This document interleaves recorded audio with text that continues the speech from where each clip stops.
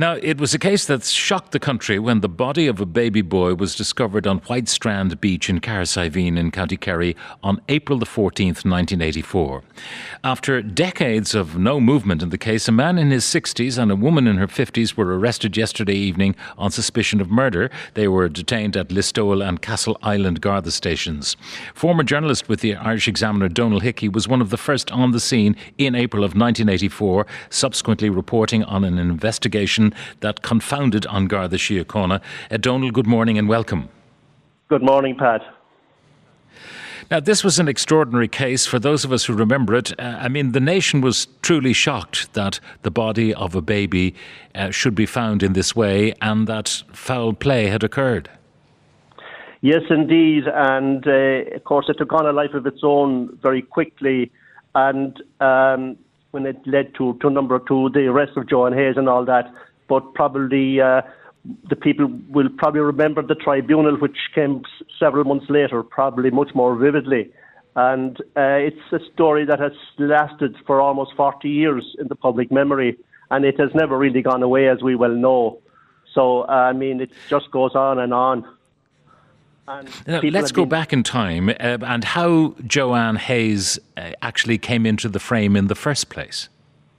Yes, well, as you said earlier, it all started with the finding of a baby's body on the beach near Carsiveen, and of course, pretty intensive Garda investigation followed that for a number of weeks, and that was focused entirely on the Carsiveen area because they presumed that the baby had to originate in that locality, but they threw up no clues whatsoever.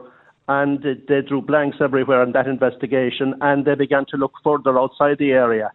And what came to their attention was that a young woman from North Kerry, about 40, 50 miles away from Carsiveen, had given birth to a baby, and they pursued that line of investigation, which led them to Joanne Hayes, who was a 25-year-old single mother from Abbeydorney, just north of Tralee.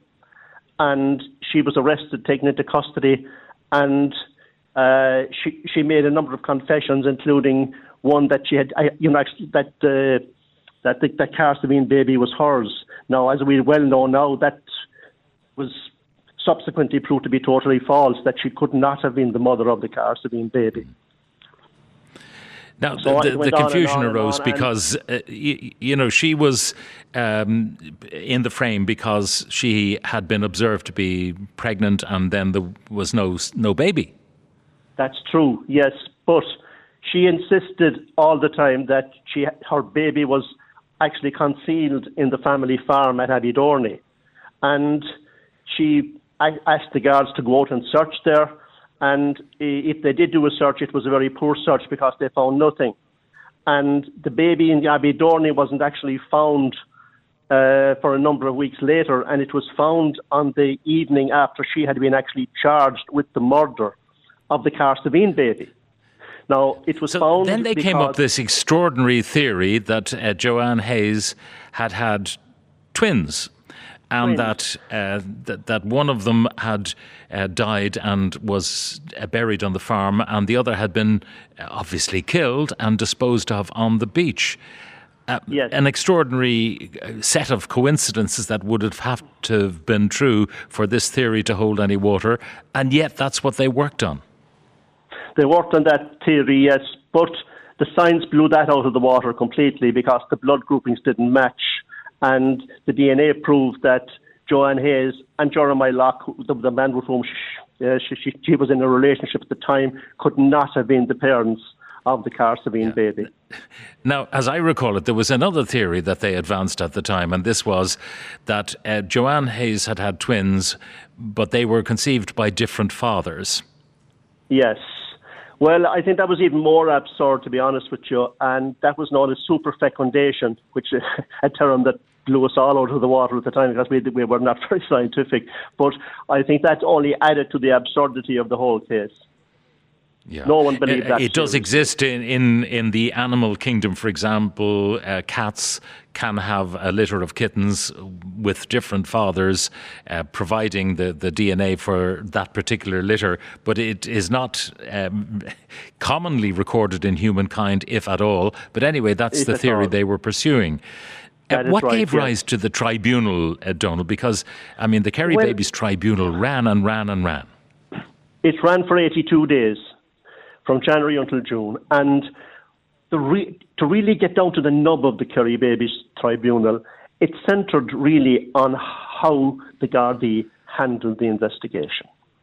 And the real genesis of the whole case was, how come this young woman came to be charged with a murder she could not have committed? And that really was central to the whole case. Now, as we know, the focus lifted very early on from that line of pursuit to Joanne Hayes' private life. And really that was a big focus of the investigation, which went into very intimate details of her relationship with Jeremiah Locke, for instance. And it definitely led to a lot of protests and criticism, and people were very angered by the way this young woman was being treated at the tribunal.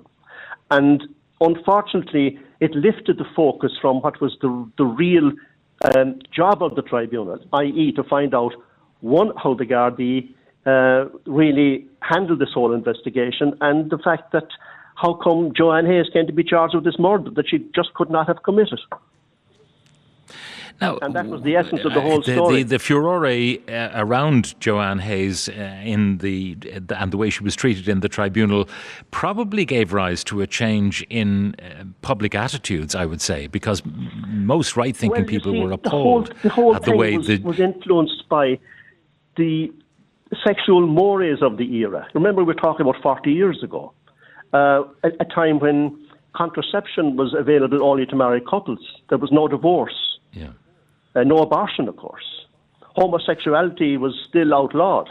And that, you can see, just imagine the changes since in Irish society. And there are people who believe that the Kerry Babies really influenced a lot of those changes in Irish society.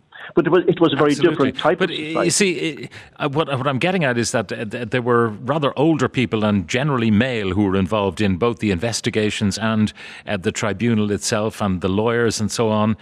The swinging 60s had begun more than 20 years before.